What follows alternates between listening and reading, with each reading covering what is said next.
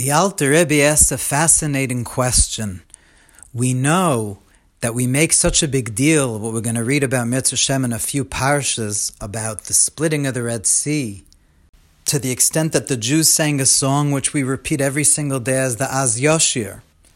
And yet, we find in the Gemara, Reb Pinchas ben Yair, the Gemara in Chulin says, because he was on the way to free some captives, he himself, he was about the river Genoi, was impeding him, and he made the river split.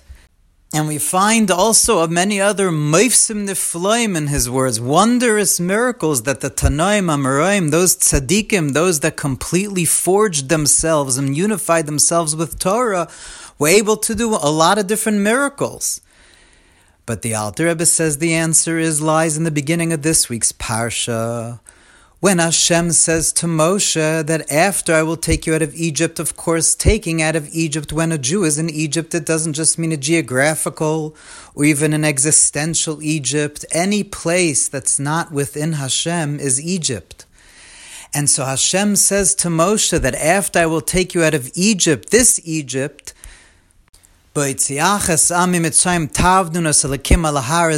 take you out of Egypt, you will serve God in this mountain on Matan Torah.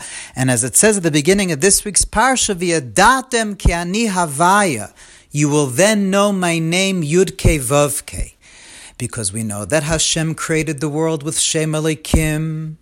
Shem Elikim, the name of God of Elikim, is the name of concealment and contraction. It's the name when God conceals and hides himself. That's Shem Elikim.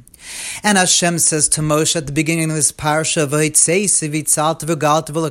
will redeem you, I will take you out, I will allow you to be able to somehow tap into that place of Yadatem Kani Havaya, the four-letter name Hashem Yud-Kei Vav-Kei. The Shem Havaya, Hashem's essential name, of course nature could be changed, of course miracles could happen.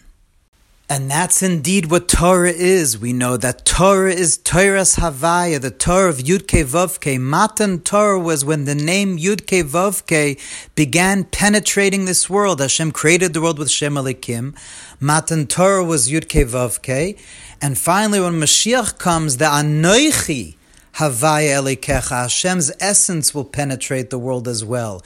So the fact that the tzaddikim, the Tanoim, the Amoraim were able to do miracles after the Torah was given, that's not as big of a chiddush because they tapped into that power of Yud-Kei Vav-Kei.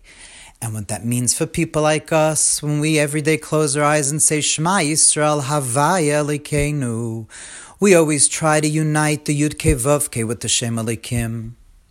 All our challenges, all concealments of God, all difficulties come from Shem Elikim, from when God is hiding himself, hiding his face.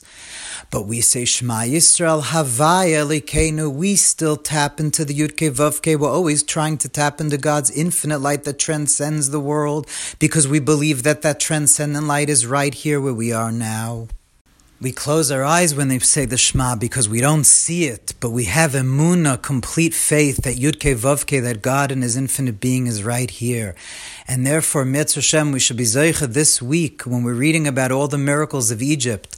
And through the schus of our emunah, like the sages say, with the schus of emunah we were redeemed the first time, and the schus of our faith in Hashem and Yud-Kei Vav-Kei and God's infinite being will be redeemed this time as well. And Mitzvah Shem, may we this week all see the miracles that we all want to see so badly.